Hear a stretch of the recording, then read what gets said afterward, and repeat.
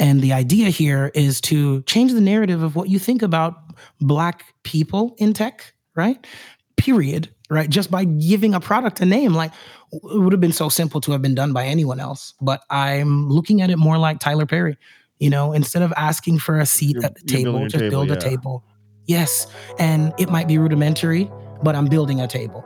What do you do when you have a dream and a passion for something you are pursuing and it falls apart? Do you give up? Do you go into a sunken place of depression? I was depressed. I'll be honest. Or do you look for other opportunities? From 88.9 Radio Milwaukee, this is Diverse Disruptors, a podcast about those leaders, entrepreneurs, and trailblazers who found their own way to innovate and did so with inclusion and accessibility at the forefront. I'm your host, Tariq Moody, and welcome to the first episode of Season 1 of the podcast. Before we get started with our first guest, Dorsch Deans, I want to talk about turning failure into opportunity. A couple of key attributes of a successful founder or entrepreneur is the ability to adapt and take advantage of opportunities. To do this, one must not be afraid to take risks and think outside the box. A good example of this involves the folks behind Slack. You might have heard of it. They were recently acquired by Salesforce for $27.7 billion. You might be surprised that Slack didn't start off as a communication tool. It was started as a game developer. Yes, a video game developer known as Tiny Speck. Tiny Speck made a multiplayer game called Glitch. And during that time, Tiny Speck hired 40 employees and received investments from venture capital to work on this game. Then 18 months later, Glitch would cease to exist and would become a failure. The founder would have to lay off some of his employees. He had to give refunds to some of his customers. But while developing Glitch, the team developed an internal tool to assist with communication of the game. The founder saw an opportunity with this tool and started to work on developing it further into a full-fledged product, which now most of you know as Slack. Turning failure and tragedy into an opportunity is also a major attribute of this week's guest on Diverse Disruptors, Dorsch Deans. Deans was on his way to become a professional athlete until a tragic accident derailed his dreams. He didn't let that stop him. He then pursued a successful career in music. It didn't hurt that his grandfather was Eric Deans, the founder of the Eric Deans Orchestra, which played a role in revolutionizing the sound of reggae and ska, and later paved the way for bands like the Skatalites. While pursuing music, Dorsch developed programming skills to help with the marketing of his music. And that's when he saw an opportunity to even develop those skills further, which led him not only to a career as a UX architect, but to use those skills in his music and teach others about UX with a product he called Aisha. But before we get into what Aisha is and his work in tech, let's start with Dorsch's childhood growing up in Houston with parents from Jamaica. So my parents are Jamaican, both Jamaican, and on my father's side, there's a heavy English influx of family. So I spent a lot of time back and forth between Jamaica, the U.S., and Manchester, England, to be exact. Mancunians out there, yeah. So I have this huge, this huge family, and it's just kind of driven me to kind of where I am today. So I grew up in Houston, Texas, in a northern suburb named Kingwood. It's a pretty all-white community. I'd say 95% white, my high school was. And then I played soccer my whole life. It's just like a thing, Jamaican English is just like a thing you do, So football is like what we do. But I played soccer downtown on this soccer team that is still there today called Houstonians. And the Houstonians is a soccer league, right, where you basically didn't have to pay to play. It was trying to close the gap between really poor kids in Houston that wanted to play soccer but couldn't afford the thousands of dollars a year that it costs to play soccer, right? So you had this amalgamation of like Colombians, Panamanians, Jamaicans, all of the, the breeding pot of Houston playing at this one club called Houstonians on one field, Tariq. let me tell you, 20 teams, right? And it was run by this guy named Connie Constantine, and he just passed away. So this guy was incredible, and he had this vision to just knock that down. You don't need to pay. I'm talking so much about Houstonians because it's really what shaped me as who I am today.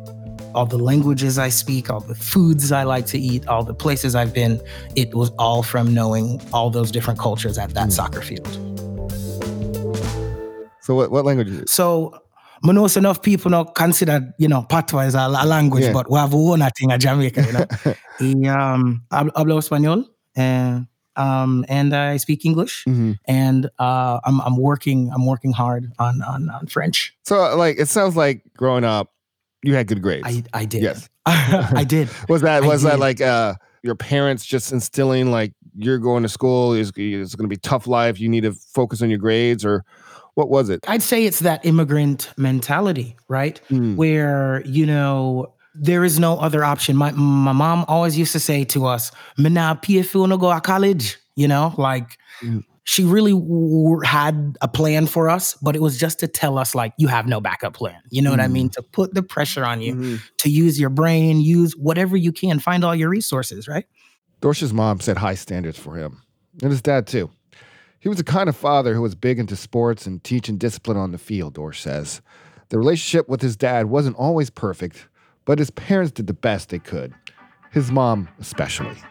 I spent basically my whole life with my mom. Okay. She is the most incredible Jamaican lady you could possibly ever know. She's a mother to the world, right? So anybody that knows my mom would say that she's their mom. She's that kind of lady.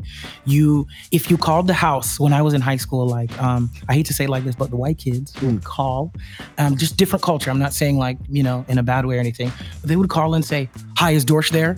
And she said, "Excuse me, do you know whose house you are calling? When you call Miss Dean's house, you say, 'Hello, Mrs. Dean's, is Darshan there?'"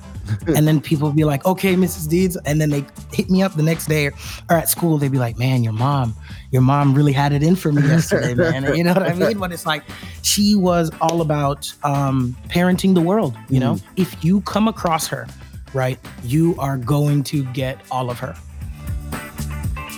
So I'd have friends come over in the summer and she'd be like, "Wanna go outside, stop play a video game and go mow the grass." My friends are like, "Yo, I'm not going to Dorsh's house because his mom has always got chores for us." She's treating us like one of hers, Whether she was assigning chores or teaching phone etiquette, she was someone you didn't want to let down. She was a mother to the neighborhood, basically. The way Dorsh describes her, as a mother of four, she had her hands full, keeping everyone out of trouble. And, like any other teenage kids, my brother started getting into smoking weed and stuff. And so he was getting in trouble for it. And so I'm like 12 and he's like 14, 15. And I started hanging out with one of my friends in the neighborhood. And my mom was like, "Darshan, me nah go have you over them boy house, I smoke weed, Right? But that's not what I was doing. I was playing guitar. I had this friend, Jason Harris. He's a country musician now. Jason Hawk Harris. Shout out to you, Jace. Gave me my first guitar to play on. His father was a musician and he had a big double bass. And it was the most fascinating thing to me to see an instrument that size, And I would go over to his house every day after school. I wouldn't ride my bus home. I would ride his bus and go over to his house and play guitar. And my mom thought I was smoking weed. I've been there. I've been accused of doing things I should have been doing, but I was actually doing work. I've been there. But Dorsh wasn't smoking weed. He was discovering music. Little did he know it then, but his mom's weed-smoking suspicions would actually put Dorsh on a life-changing creative path. And when I told her I was playing guitar, she got me a bass because I told her that his dad had a bass. But obviously a double bass is like a $3,000 instrument. So she got me an electric bass. And guess what she got me? A Jackson. Because of Michael Jackson. She was like, "Yo," she didn't know any better, bless her heart. She go into Guitar Center, you know what I mean? It gives me goosebumps now to think about how amazing she is to just be a black woman in a music store trying to do something for her son. You know what I mean? Just to keep me out of any trouble that she thought I could have been in. You know what I mean? Giving me a resource.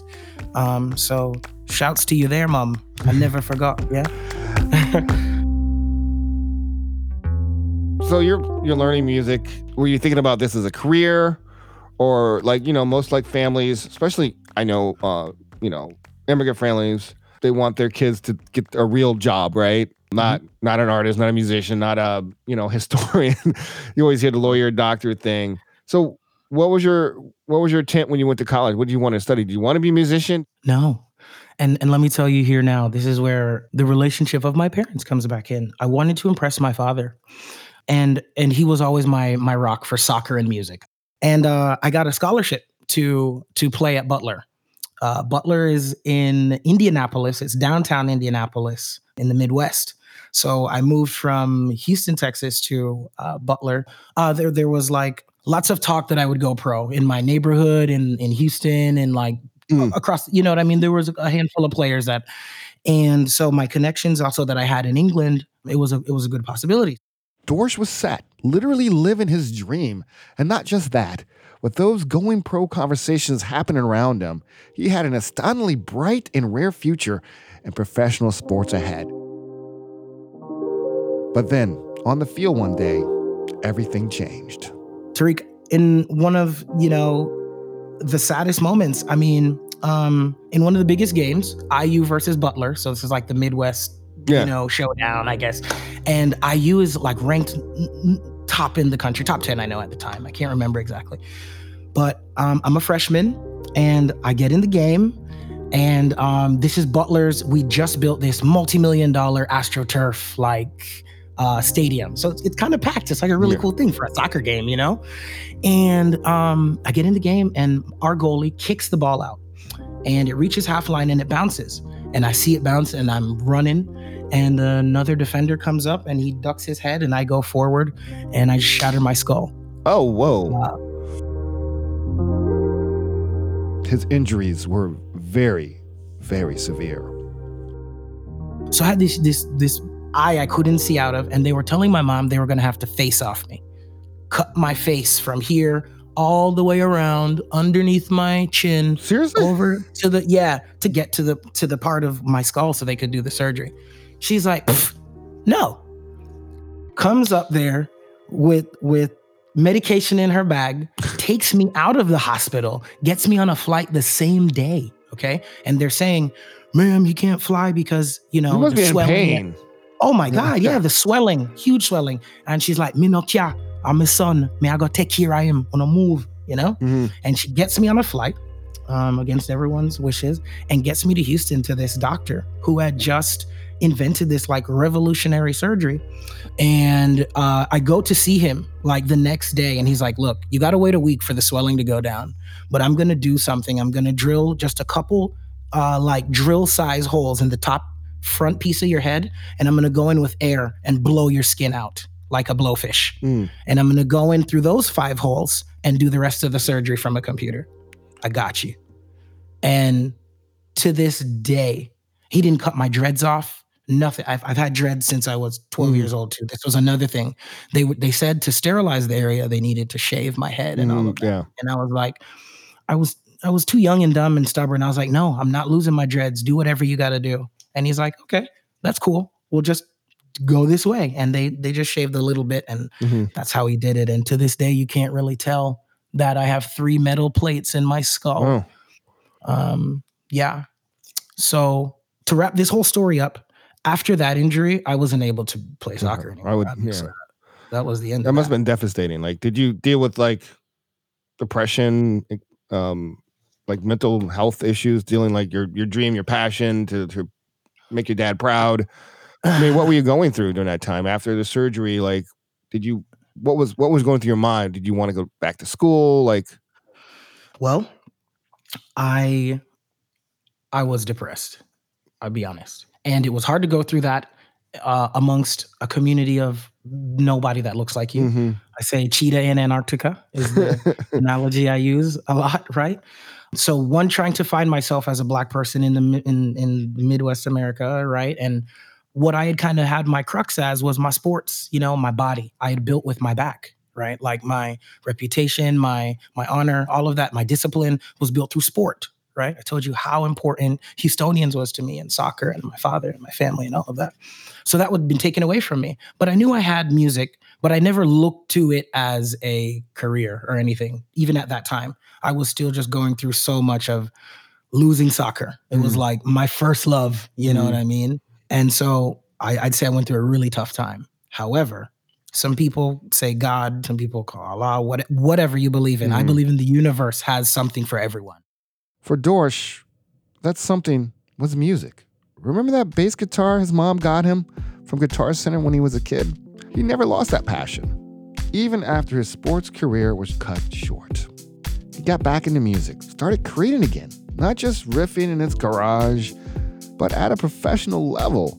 He even put out an album in 2012. It was called Neapolitan, a little something for everyone. But showed me life, you're so amazing. So that first album was an amalgamation of R&B, dubstep, reggae, hip hop. I mean, this was before Spotify, so you weren't really playlisting yet. But remember who I am. Think about Houstonians. Spain, Jamaica, Panama, Colombia.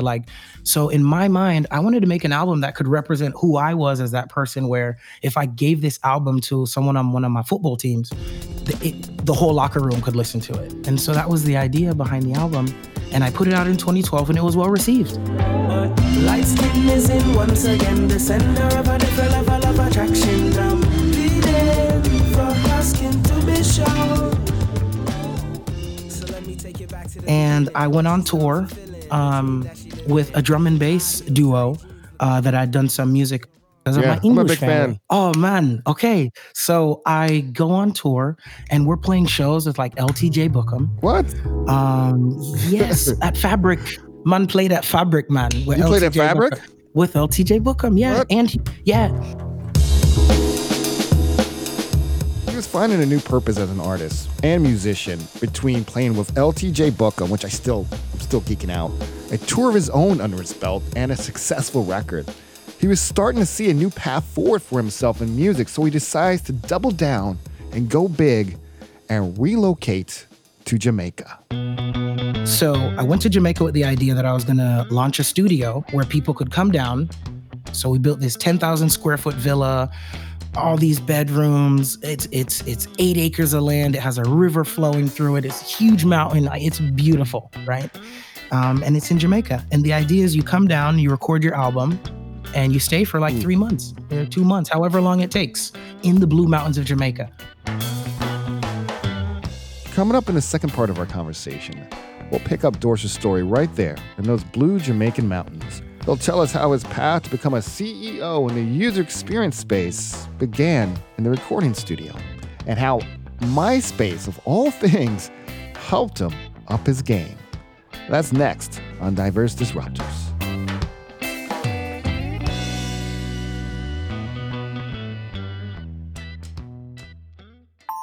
Diverse Disruptors is presented by Northwestern Mutual. Northwestern Mutual is making investments and supporting programs that create a diverse and inclusive tech and entrepreneur community locally and nationally. Diverse Disruptors is also presented by United Ways Techquity, an initiative of Technology United. Techquity strives to bridge the divide throughout the community for students, job seekers, and vulnerable populations. Support for Diverse Disruptors comes from your membership and from Carthage College. Carthage is committed to embracing diversity, promoting inclusion, and practicing equity to nurture a true sense of belonging to individuals within the campus community. More about Carthage's diversity and inclusion commitments at carthage.edu. And we're back on Diverse Disruptors in sunny Jamaica, a place deeply connected to Dorsch's roots. Quiet, cool, not the bustling of Kingston and everything, but you're still in Kingston. At this point on his path, he's just begun working at a luxury recording studio. His career in the music business was taking off, and now he's not only a proven performer, but a producer too. And this was the business plan. Another part of his business plan directly supported the music community outside of Kingston. For the locals, I was going to teach them how to code for studio time. Then he would test their knowledge with little web design challenges. And if they pass, they got an X amount of studio time. What an innovative approach. That was the trade-off. It was his belief that it helped teach the community the skills it needed, the better it would be for everyone. Kind of like that soccer coach he mentioned at the beginning of our conversation. That's how this all got started. And now UI UX is basically a virtual way of me continuing that journey and never stopping to think about giving back to others who might not even know these things. I want to, like, how do you connect the dots to music to you? When I was in college, to promote your music, you had to use this site called MySpace. And to get a good MySpace page, you had to know how to code. You had to know how to write HTML and inline CSS in the code editor off to the left. So basically all throughout college, I had been doing this to help myself, right? And then other artists would come and say, hey man, I like that page. You know what I mean? So I had done that all throughout college as a side thing. And then WordPress came around and that was like a whole new thing to me. And so I started making WordPress sites. PHP, learning the loops, like everything, like going through there. And I was like, okay, this is something I was doing in the background. So you weren't even like taking nerd. classes. This is just No something classes. out of necessity to help your music career. Out of necessity. I needed this. I'm learning anyway. I just started writing code. And I took some classes in college too, some computer science classes that I shouldn't not say. I just liked it. It was just something I liked, just like bass.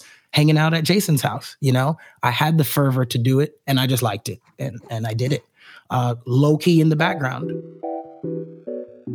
I hear that a lot from entrepreneurs and founders like Dorsch.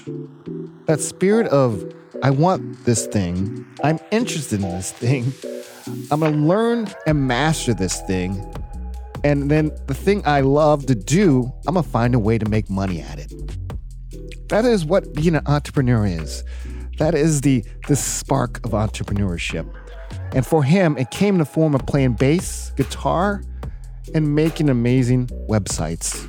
I was, always doing this as a remote consultant kind of. People would hit me up from Japan, from Spain, from Jamaica, and ask me to do digital work for them online. So I ended up making an agency where I was making money doing this before remote work was actually a thing. I was doing branding and websites for people as a musician though. But it was just like, at the time, it wasn't cool to say that. When Instagram had just come around and everything, it was all about like, look at me. Yeah. You know what I mean? Like, so the vibe at that time was like, you have one thing and it's music. Don't dare tell anyone else that you do something else. But when I went to Jamaica, I just let it be that, I could see the wave of tech coming for the world. Dorsch had that foresight. He could see the innovation coming to the music industry. His agency was up and running. His studio was humming along in Jamaica. But then there was a change of plans. A happy change this time that brought him back to the States, at least for a short time. And we were finishing up the studio and everything I just told you about, and my partner gets pregnant with our first son. And we decided we didn't want to have him in Jamaica because it'd be easier with the whole passport thing and all the nationalities to just have him in America and then do the route that I've done to get all my passports. And we go back to Houston to stay at my mom's. My mom had a house in Houston, so we go there to stay and have the baby. So this is 2014, we're talking now. And she has the baby, and I end up coming up to Indianapolis, where her family is from, and I run into a friend from the music industry who is also, by daytime, a manager at a tech company. And he's like, hey, man, we need a front-end developer for a project at Barclays in England, right? And I'm like, I hear England. And now, of course, but he's like, you're going to be based here in Indy for a while. It might require you have to travel, but you're going to be working as listen to this, front-end developer, UI, UX for Barclays. Do you want it? Mind you, I'm just in the States just for the baby to have the baby and for him to meet the family. And we're heading back to Jamaica to go finish up. And then on top of it, you're working a musician, and you basically, that kind of job would go to usually somebody who went to school for it on top of it. Yeah. Computer science and all of that, right? So when I see that, I'm like, wait a minute. I came here to learn more, right? Because I want to go help folks. But now this opportunity in England, it was the word England, Tariq. That's what really was like, whoa, when the universe said that. And then check this, my uncle lives in Canary Wharf. in Canary Wharf where the project was. So this is another thing, right? I was like, okay, I'm going to take it. Random, right? I have this thing going in Jamaica. I have investors. I have this thing going, like we're building. And I kind of just have this. I had my son, and I was like, you know what? The universe is telling me, I know this. Everyone else would say this is the wrong path. Don't do this. And I took the gig at Barclays as a front-end developer. So what happened? You took the job. What about the Project Jamaica? What happened to that? Was it still going? It's still going. It still went on. It paused a little bit. It's still going today, is what I want to say. Like, it's still coming to fruition today, but it paused during this time frame. So let's say a couple of years it paused. But the reason I'm telling you this is I took that gig at Barclays, and senior leadership was like, hey man, you are one of, the only people of color that work here. And you're really talented, man. You should consider a master's degree in computer science since you have a music degree. Just tell your story better out here. Because had I not worked with you, it would have been hard for me to believe that someone without a traditional computer science degree would have chops like this. And I took the advice, and I got the company to pay for it as well. They sent me to school to get a master's degree in human computer interaction. Where'd you go for master's? So IUPUI, Indiana University, Purdue University, Indianapolis. So they have a double university downtown, so you don't have to drive to Bloomington. But the degrees from IU, I did that, and I leveled up in UX. That's where I really got my deep understanding of the user-centered design process. By this time, as he was working on his master's, Dorsch has become a real expert in the world of user experience. Most people call it UX. UX is a broad field that it intersects with every single kind of product there is, digital or otherwise. Everything from a refrigerator to your iPhone, all those fancy apps, or to your Xbox, PlayStation. There's a UX person behind those products. User experience is like if you've ever gotten a new pair of shoes, okay? When you open that box and you take out the shoe and there's that brown paper stuffed down in the shoe that you have to pull it out and undo the laces if they tied them, or if there's an extra set of laces, you got to move them aside. All of that things that I just explained to you is the user experience. Someone thought that through to put those shoes in that box that way, to wrap them in the paper that way, to turn them one shoe upside down and the other one facing the other way, right? That's user experience. When I was in my master's, right, remember I'm working full-time, and I'm doing this master's that they're sending me to do. And on orientation day, you go into this big auditorium, you get to meet everyone that's going to be getting the degree. And I'll tell you, 75% of the room was from Asia. So whether India or China or Japan or something, right? The rest was white. And then there was me and one other black guy. I was like, you know what? This is a joke. Because by virtue of my job, the design is what most C-level people pay for. When they give you that $2 million, $3 million check to go build something, they're looking at a prototype. They're looking at the plan, So when I walk into the room, just by virtue of my job, I meet a lot of senior and executive level folks at massive companies. I know them because they're judging my design that the developers are going to go and make. And once again, I'm in those rooms. I see nobody that looks black, woman, male, nothing. We hear this all the time, the lack of representation at this level. And that's why Dorsch, and you hear it later in our conversation, got into UX in the first place, and it's why this podcast exists. Back to Dorsch. He finished his master's degree, and he's asking himself, what's next? While he was in school, he had this concept for an album that will combine his love of music with his new expertise in UX. So he does that. He makes an album called UI UX. There are 12 tracks on the album, and they all got titles that reference things from the field of user experience.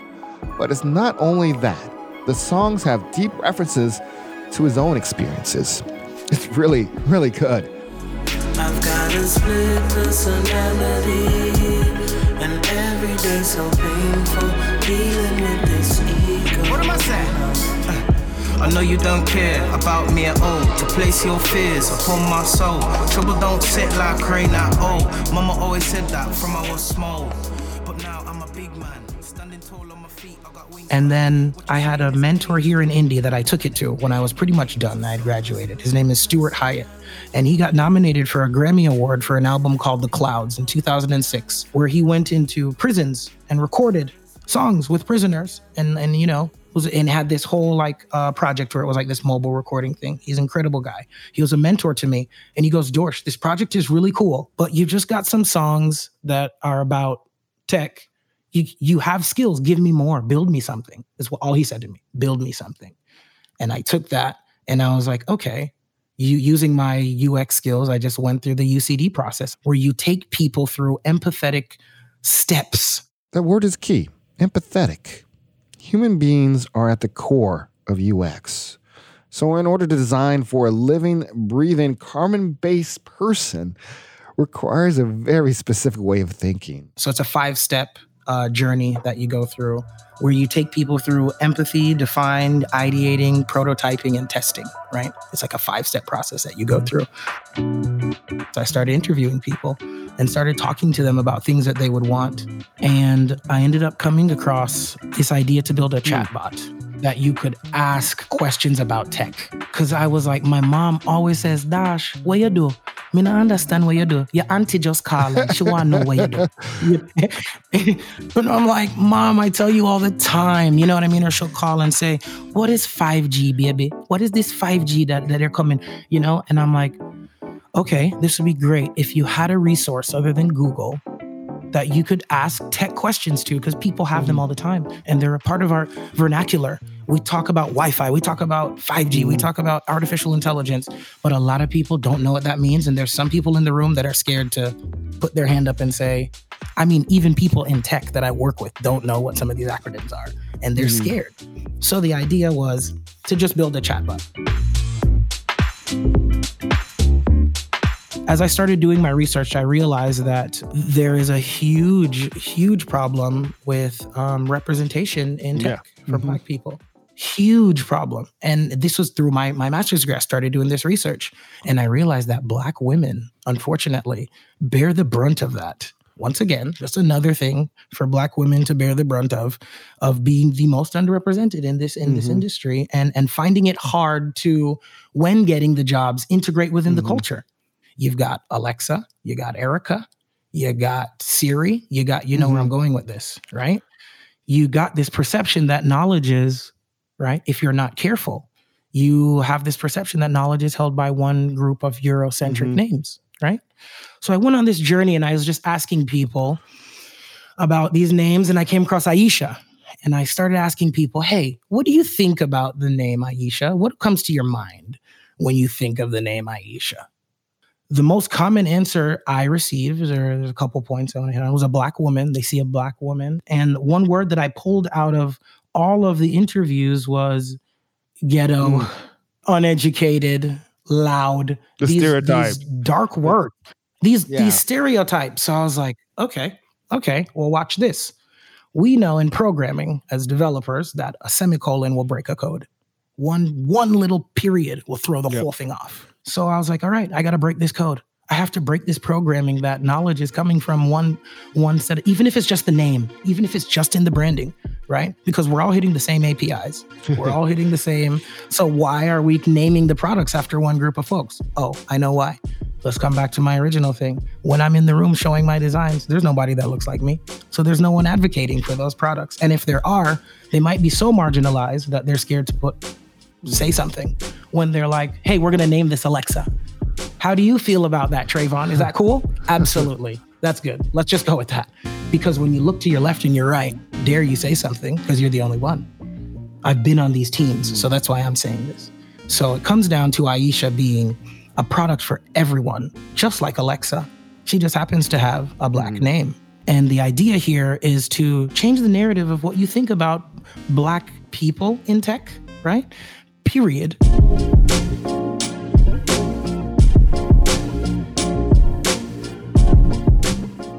Just by giving a product a name, like it would have been so simple to have been done by anyone else. But I'm looking at it more like Tyler Perry. You know, instead of asking for a seat at the table, just build a table. Yes. And it might be rudimentary, I wrote all the code. I'm using third-party libraries. I'm doing everything I can, right? But I'm building a table. And anyone else that wants to come with me, hey, your uncle's a carpenter? Cool. Let's reiterate on this. Let's make it better. Because now you found me trying to do something, you know? Just like I found you. And you know what I mean? Like, this is how it works. So that's where I am. And I guess the last thing I would say, Tariq, even in your podcast about education, I was listening to that, and that Black females, right, are more susceptible to feeling like they don't need nurturing. They're more sexualized than, and they're thought to be older. That even all this comes back to Aisha changing that narrative.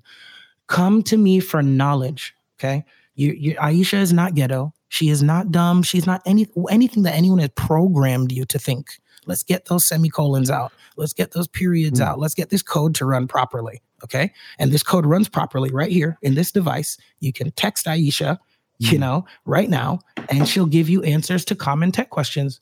So when my mom asks me, Dorsh, what is CSS? And, you know, why does this HTML email not popping up? Or what is Wi-Fi? Or what is 5G? All I tell her now is ask Aisha. And I have Aisha in her phone, and she can text Aisha these questions. And, you know, it's built with AI, so it's learning. So it's learning and adapting to the cool. Always learning and adapting to, you know. So you got all this stuff going, which is just fascinating. Your story is just fascinating. You just released this project, UI UX. You have a chat bot. You have the Jamaican, the studio in Jamaica. What is next for you? Like, where do you see yourself next year? Where do you see yourself in 5 years? You see yourself still focusing the space, be back in music, running a startup. Like, what's next for you? What's your future? That's a great question, and I'd say the universe will tell me, right, what the next thing for me is. But what I feel the next step is to run this as a full startup. I feel like there's more to do here with the whole Aisha initiative, separate from the UI UX thing that it started as.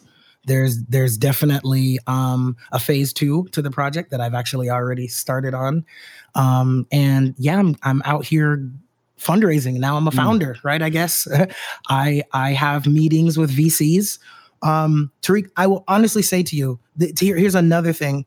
One of the VCs I'm talking to, I found because of you on LinkedIn. Yes, you posted something on LinkedIn, right? And I looked at it, and boom, here we are. You know, that's what I'm saying. The universe will always bring the pieces to the puzzle and bring the people together that need to be together. You know, we actually are one. I am you, and you are me. We are one. You know, we are literally made from the same. It's so deep, right? The fact that we're talking right now. And a final question, I ask this of all the guests, is like, what would you say to somebody, you know, especially like a young Black kid, young Black girl, young Black boy who wants to get into this or find their place in this space? What kind of advice would you give them? Wow, that's amazing. And I'll say it like this, pretty much. A quote that was given to me from one of my best friends. His grandfather told him once, don't work with your back, work with your brain. And really what that means is, like, we're always told, like, and there's nothing wrong, because I'm a perfect example of playing soccer with my back, right? Looking to be a star and get a jersey with my last name. And we're usually told that you're great with a ball in your hand, but we're not told to be Zuckerberg, or we're not told to be Bezos. We're not told to write code. We're not told to be, you know, Jack Dorsey. I just named off 4 or 5 white men. You know what I mean? And trust me, there are Black tech founders out there, and we're all doing the same thing. I'm not saying that, there are no none. You know what I mean? But what I would say to a young Black boy or Black girl is, there are many Dorshes out here. There are many options out here. Don't think that you can't do it. Don't think that it's not for you. Is basically what I'm trying to say. Like, I'll do everything I can to make sure you are represented, young Black boy or young Black girl, as much as I can, you know. But we are out here. We're working. It's not as visible as a protest in the streets, right? But maybe we should. Maybe we should start a protest in Silicon Valley. I mean, it's not on that level, you know what I mean? But maybe it is a social injustice for this to be happening. the Nielsen report had a couple years ago about Black consumers in this country are most tech-savvy consumers. Black Twitter, there's an article in the New York Times, Black LinkedIn. Like, we're early adopters. I mean, SoundCloud wouldn't be anything without Black people, right? Video games, more Black people, more young Black kids play video games more than white kids. But the people making this stuff, they're not there. We help sell these things. We help make Twitter popular. We help make SoundCloud industry norm. But where are we when it comes to investment? Where are we when we get the credit? Where are we helping build these things, right? What if they had more women? What if they had Black people? What if they're Latinas? What if they had people from the Bronx on their teams, right? And so it's very fascinating how deep this can really go. But what you're doing is your story is really interesting, and I really appreciate you taking the time to talk to us on Diverse Disruptors here. So thank you. Thank you. Dorsch Deans, founder of Aisha, and let's not forget his album UI UX. We'll drop a link to it on our website at radiomilwaukee.org/disruptors. And coming up next time on Diverse Disruptors, I'm thrilled and excited to welcome Arlan Hamilton, author of the amazing book, It's About Damn Time, and a founder of Backstage Capital. She happens to be one of the few Black woman-led venture capital firms in the country. You do not want to miss this. I want to start with imposter syndrome. How do you tell somebody, especially Black people who are getting to spaces where success is happening and they question themselves? How do you fight that? How do you overcome that? Well, here's my question for you. Who deserves it if you don't? Of course, we're kind of trained to think that we're supposed to accept less. Why don't you deserve this? Everything that you've done up until this point has led to where you are today. Thanks for listening to episode 1 of Diverse Disruptors. Take a moment right now to subscribe to this podcast on whatever platform you're listening to. We'll be releasing new episodes every week and have a great list for season 1, including Nash Ahmed, founder of this great platform called Undock. We will also bring it back to Milwaukee in episode 4 with Lita Mallet, a founding high school principal at Milwaukee Excellence Charter School, who has committed to quadrupling the number of Black students who take the AP Computer Science exam in Wisconsin. Plus, we'll cover a bit of esports in the podcast with my conversation with Ryan Johnson, founder of Community. And we'll close out with Kelly Burton and fellow Howard alum Aaron Horn McKinney from the Black Innovation Alliance. I hope you stay in touch with me. I'm Tariq Moody, and this is Diverse Disruptors from 88.9 Radio Milwaukee. Diverse Disruptors is presented by Northwestern Mutual and United Ways Techquity, with support from Carthage College. Diverse Disruptors is hosted by Tariq Moody, executive produced by myself, Nate Immig, with production support from Kenny Perez. Marketing by Sarah Lahr and Aaron Bagata, with community outreach by Maddie Reardon. Our development director is Maggie Corey. Dori Zori is 88.9's program director. Jordan Lee is our station director, and Kevin Suker is 88.9's executive director. Biggest thanks to our members for making this and all content on 88.9 possible. You can find out more about membership at radiomilwaukee.org/support. Diverse Disruptors is an original podcast production of 88.9 Radio Milwaukee.